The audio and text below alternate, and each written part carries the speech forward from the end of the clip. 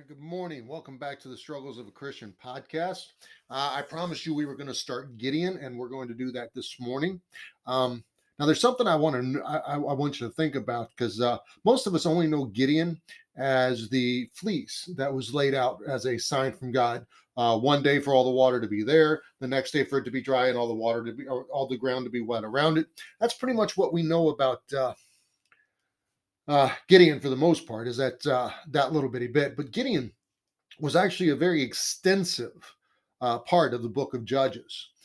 So we're going to get into that today. We're going to go to Judges 6:1. And the children of Israel did evil in the sight of the Lord, and the Lord delivered them into the hand of Midian 7 years. And they encamped against them and destroyed the increase of the earth till thou come into Gaza, and left no sustenance for Israel, neither sheep nor ox nor ass. For they came up with their cattle and their tents, and they came as grasshoppers for multitude, for both they and their camels were without number, and they entered into the land to destroy it.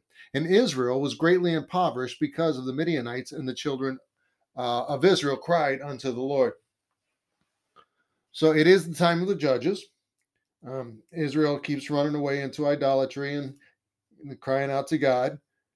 So the important part here is that the Midianites were not a physical persecution. The Midianites are merely a mass influx of people that did not allow any food due to the number of people and animals that the Midianites moved into the country. It wasn't famine nor pestilence, but the sheer number of people that came into the country that left the Israelites starving. For the Midianites took their food, took their water, and their crops as they were grown. So why did God allow the Midianites to do this? Because the Israelites fell into idolatry. I mean, it's a common thing. How soon they forget the God of their fathers. Yet are they really truly any different from us today? I mean, growing up in the 60s and 70s, there was a revival somewhere all the time. There was tent meetings. There was all this stuff going on. There was always something to be doing in the church, serving God, working for God. And now most churches have 1 hour a week services. How soon do we forget our God? So we get to the verse Judges 6:6, and it says the people are crying out to God. They need help. They're in these troubles. Oh yeah, let's ask God. I mean, it's ridiculous, but we're really not any worse or any better. But how much easier would it be if they remembered before the sin, before the idolatry, before the pain and the punishment, that they remembered that God was there then before they went into all this? But the parallels are just so very apparent. We're the same exact way today. What's the old saying? Those that don't learn from history are doomed to repeat it. Well, the Israelites repeated their history a lot. So, all right. So the children of Israel crying out to God. Judges 6:11, and there came an angel of the Lord and sat under an oak which was in Ophrah, that pertained unto Joash the Abiezrite, and his son Gideon thrashed wheat by the winepress to hide it from the Midianites. All right, so give me a second, changing pages here. Come on.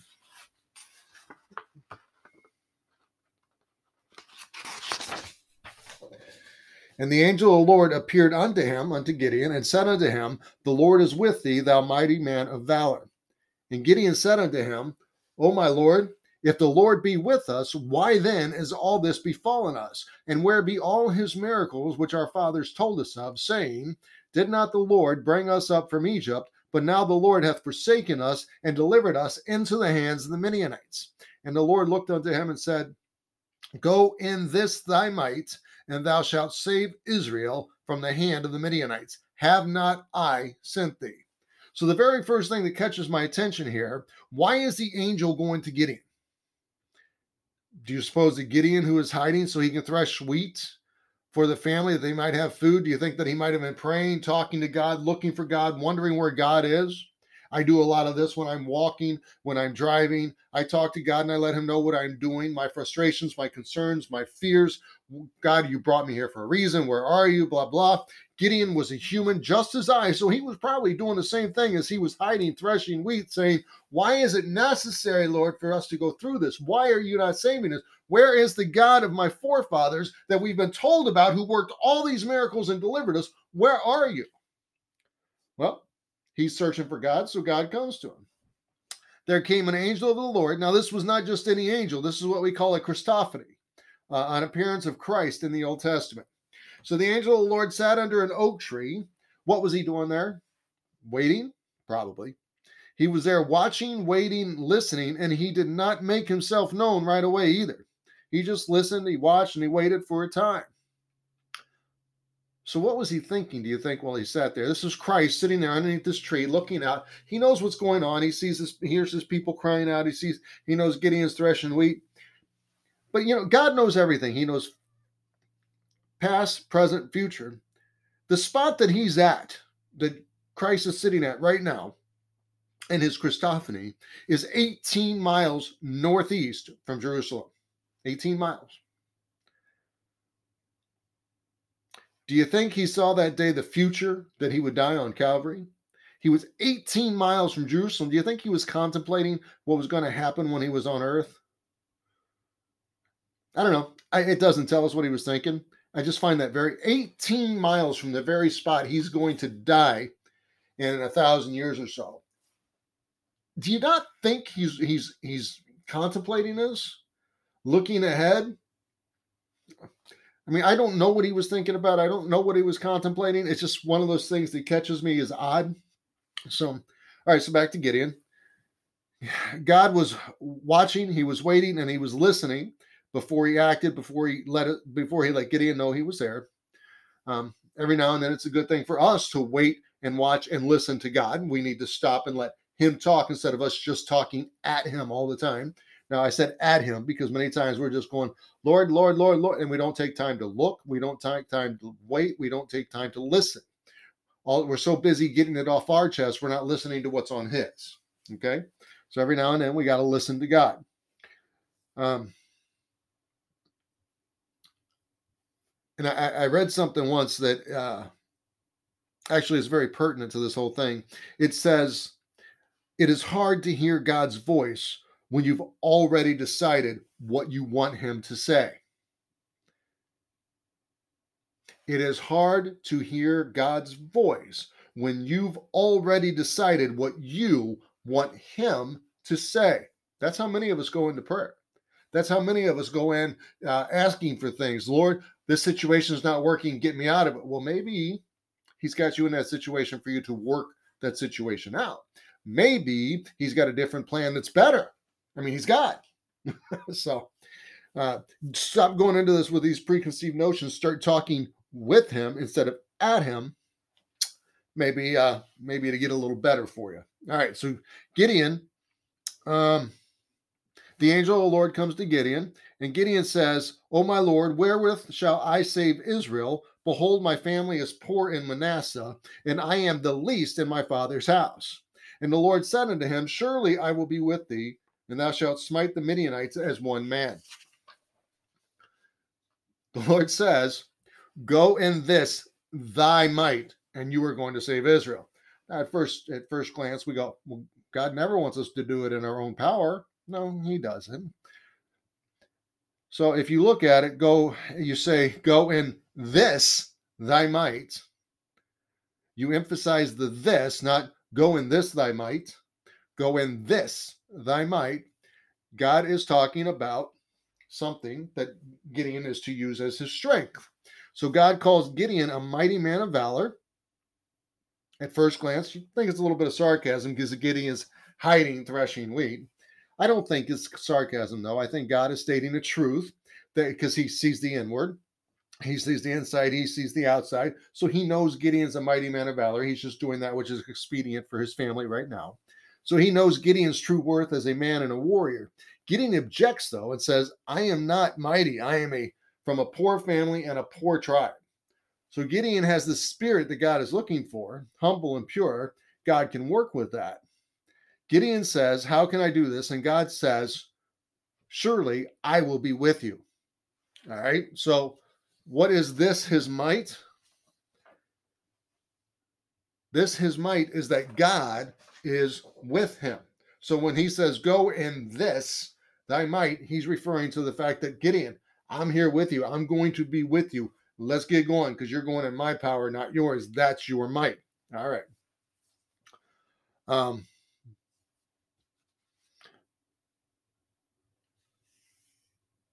So Gideon says in Judges 6:17, if now I have found grace in thy sight, then show me a sign that thou talkest with me. He's saying, God, how do I know you're God? How do I know this is God speaking to me? All right. How often do we do the same? How often do we doubt and need a sign or a wonder? The fact that we doubt the voice of the shepherds means we are too far from him and doubting him. So many times when we need a sign and wonder, we don't. We just need to draw closer to him to hear the voice a little better, to understand the shepherd is talking to us. For if we are truly his sheep, we hear his voice, we do his will, we can do nothing but his work and his will if we are of his sheep. If we're not certain of his voice, then we must ask for signs and wonders. Don't ask for signs and wonders, just move closer. The problem with asking for signs and wonders and different things like that, Satan can imitate God. So you say, well, if this happens, it's God. Well, no, not necessarily, because Satan can do that. Remember, God sent a lying spirit to the prophets so that Ahab would go to battle and die. No different here. Satan went before God to accuse Job. And God said, no, you go do what you want. Job's faithful. Just because you ask for a sign and wonder and it gets done doesn't mean it's God's will. Make sure you're listening to the voice of God, the voice of the shepherd. That's very important. So when asking for a sign, if you are not fully in tune with God, stop. Do not ask. Satan can imitate signs and wonders. Look at the Pharaoh's magicians. And he can mislead you. As a born again Christian, you have the Spirit in you. This Spirit will never mislead you as long as that is the Spirit you are feeding and listening to. If there is even a chance you are not in God's will, you are not in communion with God, you're not hearing his voice, do not seek a sign or wonder. It can go astray really quickly. Get back in the Word, get back on your knees, okay? All right. Sorry about that. Judges 6:18. Depart not hence, I pray thee, Gideon talking to the angel. Depart not hence, I pray thee, until I come unto thee and bring forth my present and set it before thee. And he said, the Christophany Christ, the angel said, I will tarry until thou come again. And Gideon went in and made ready a kid and unleavened cakes of an ephah of flour. The flesh he put in a basket, and he put the broth in a pot, and brought it out unto him under the oak, and presented it. And the angel of God said unto him, take the flesh and the unleavened cakes, and lay them upon this rock, and pour out the broth. And he did so. Then the angel of the Lord put forth the end of the staff that was in his hand, and touched the flesh and the unleavened cakes, and there rose up fire out of the rock, and consumed the flesh and the unleavened cakes. Then the angel of the Lord departed out of his sight. And when Gideon perceived that he was an angel of the Lord, Gideon said, alas, O God, for because I have seen an angel of the Lord face to face. And the Lord said unto him, peace be unto thee, fear not, thou shalt not die. Then Gideon built an altar there unto the Lord, and called it Jehovah Shalom. Unto this day it is yet in Ophrah of the Abiezrites. So Gideon goes and says, hey, don't go anywhere. I'm going to go prepare you a gift. Do not move. Do not leave. And the angel of Christ says, okay, sure, I'm going to wait. Now, you got to remember, this isn't a microwave. This isn't even an electric oven or a gas oven like we know today. This meal prep did not happen in an hour's time. It took quite a bit longer. The angel of the Lord waited. And when Gideon brings the food and the broth, he is told to pour it out upon a rock. The angel's staff touches the meat, the bread, and fire comes from the rock. Not from the Lord, not from the angel, not from the Christophany, not from the sky, not from the ground, not from the staff, but not from heaven, but from the rock. There rose up fire out of the rock. First miracle in the book of Gideon. Okay. So we've already had water from a rock in the Exodus. Moses, or God gave the children of Israel water from a rock twice. But this is fire from a rock, which is counterintuitive to a rock. I mean, water from a rock. Okay, you can move the rock and it's sitting on a well. All right, we can explain that.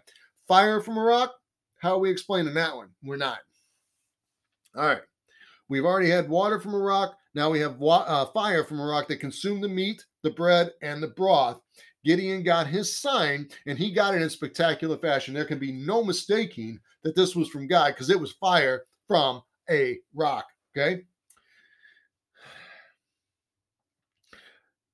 I've said this before, and I'm going to say it again right here real quick. When you get a miracle from God, you make sure you write that down. That way you remember it. Because Gideon, he didn't remember his miracle just a day or two from now. He doesn't remember. Write it down, exactly what happened, when it happened, how it happened. That way, a week or two down the road, your mind can't rationalize and say, oh, that didn't really happen. Or, well, that happened because of this. Or, well, maybe it was coincidence. Write it down right then and there, exactly what happened, when it happened, how it happened, what you were praying for, and what the answered prayer was. That way, when you look back, you can remember exactly what happened because it will bring it back to mind. If you don't write it down, your mind will start to try and explain it. It'll start to rationalize it down. It'll start to put an everyday look into it. So keep a praise journal, explain and all the details that you can of these answered prayers. Anyway, so the angel departed from the sight of Gideon. So Gideon, he just departed from the sight. He doesn't tell us what happened, if he poofed himself away or what. I mean, when Christ ascended into heaven, the angels came down and said, fear not this same Jesus. So I don't know if he ascended up, if he just willed himself out. I don't know. It just says, the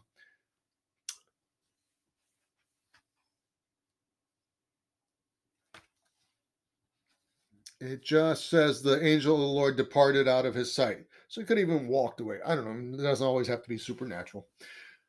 So a sacrifice had just been made.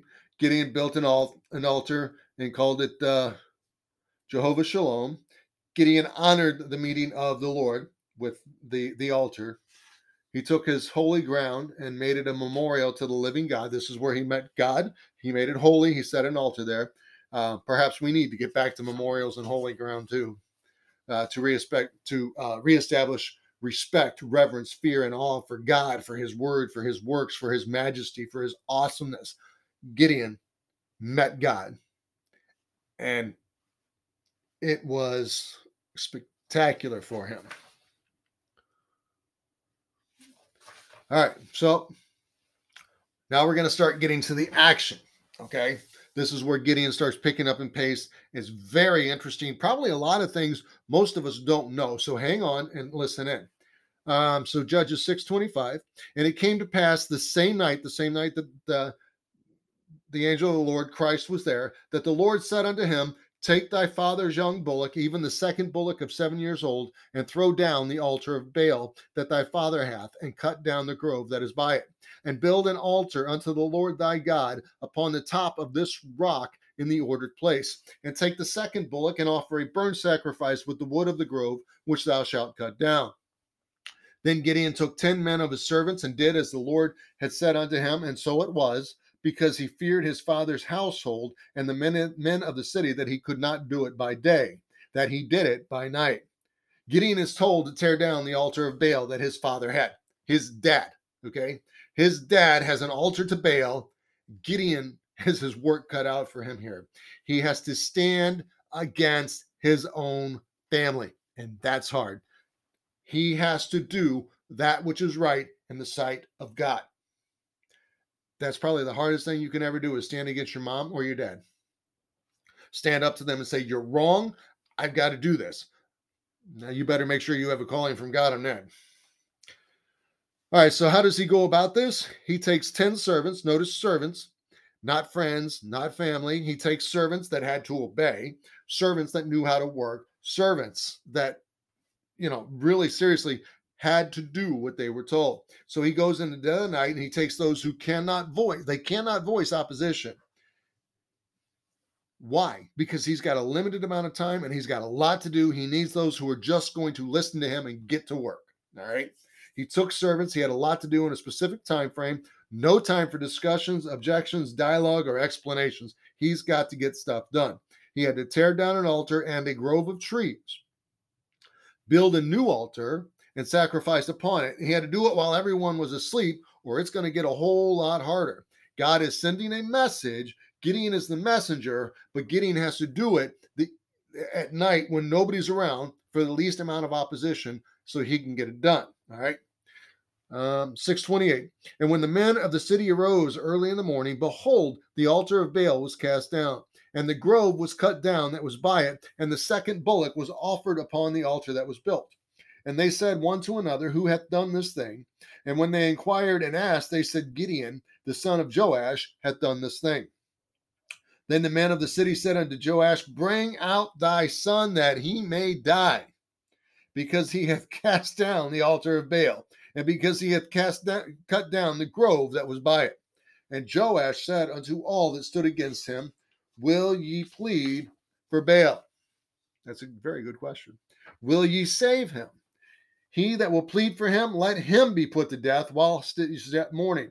If he be a god, Baal, let him plead for himself, because one hath cut down his altar.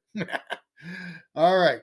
So the men of the city get upset that their altar to Baal and all they had set up to worship Baal has been cast down. All right. So they start asking who did this, and they are led to Gideon's house. I'm betting after the night he had, he's asleep. I'm betting that the work he did for God, hot, heavy, hard, manual, physical labor, put him to sleep, and he was in a comfortable sleep. You may think, well, he was worried and scared. He knew people would be upset. He didn't sleep a wink because he was waiting for news. He had to run and hide. God promised him that he would be okay. God took fire from a rock and consumed all that. No, God said he would be okay. Gideon knows he's going to be okay. So Gideon, again, this is my assumption. Gideon is sleeping the sleep of the protected. He followed God's word. He did what was asked of him. And I bet he was sleeping a good sleep right now. So Joash, Gideon's father, is asked to bring his son out to die for tearing down the altar of Baal. What do you think Joash is going to do? He's going to go get his son and say, okay, here you go, kill him? Most of us would not do that. Most of us are going to die defending our family. Other than the guy from, the king of Moab, who ran his son through the fires and offered him to Molech because, he was losing a battle. Most of us are going to say, no, my son's under my protection. You got to go through me to get to him. So what does Joash say? He says, Baal is a god, so why do you have to fight for him? Why must you intercede with me for Gideon on Baal's behalf if he is a god? Joash, if you remember now, Joash owned the altar and the grove that was torn down. He's lost money because people had to come and pay. People had to give him so that they could use the grove and the altar to Baal. So he's now lost money. All right.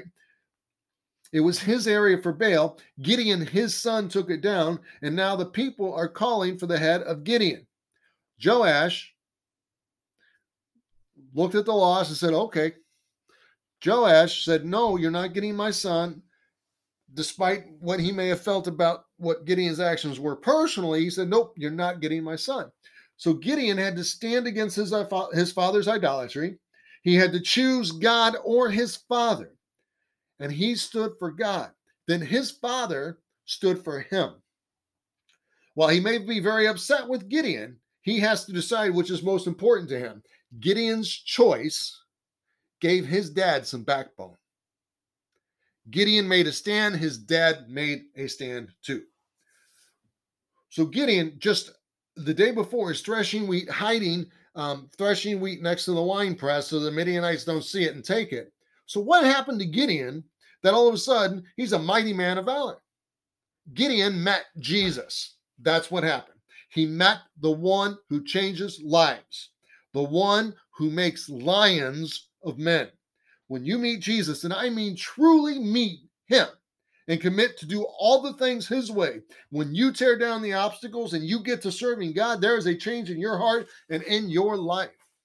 It's not something we can fabricate. It is something that God and only God can affect in our lives. When God does make this kind of change in you, people will notice.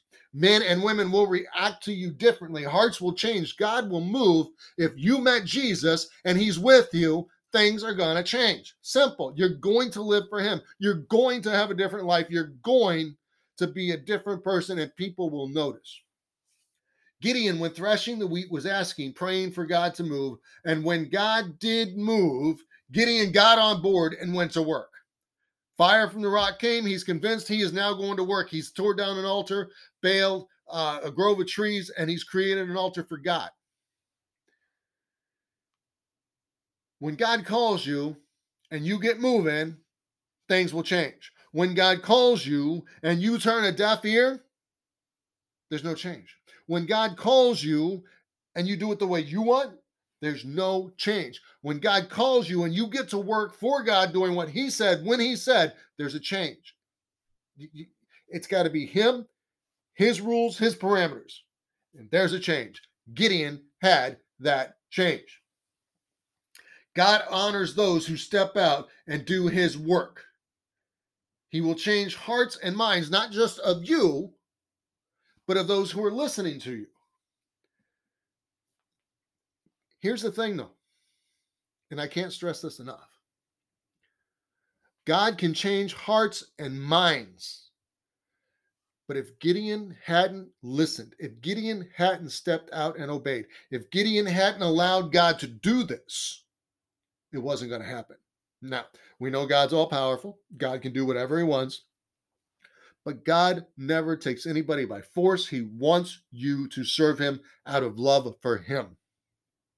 He wants you to care about what he cares about. He wants you to see what he sees. He wants you to serve him the way he wants you to serve him. Anything else, and God's not going to be in it. God can do anything. He can change hearts and minds, but we have to make that choice. We have to decide to step out. We have to decide to follow. We have to get to work doing God's work. If you want to get serious in God's work, and I'm going to close with this. If you want to get serious in God's work, then you need to get serious with God. Gideon is crying out, threshing wheat, hiding, wondering why his people are being persecuted, wondering where this God that their forefathers told them about, the miracles, the deliverance, where is this God? When God shows up, Gideon says, yes, sir, let's go. And they went and they made things happen. Gideon could have just as soon as said, I don't know who you are, goodbye, and then labored on in his mythology. But he didn't. Gideon got to work. That's what it takes. So that's it. That's Gideon part 1. We're going to get into 2 and 3. Again, there is just so much here because we haven't even got to the fleece yet. And already Gideon's had a miracle. He's met God. He stood against his father. He tore down an altar and a grove. He stood against an entire city. He is causing a stir. He is causing revival. And it only gets more interesting. So I will see you next time. We'll either be doing Gideon or Saul part 5. Until then, have a great day.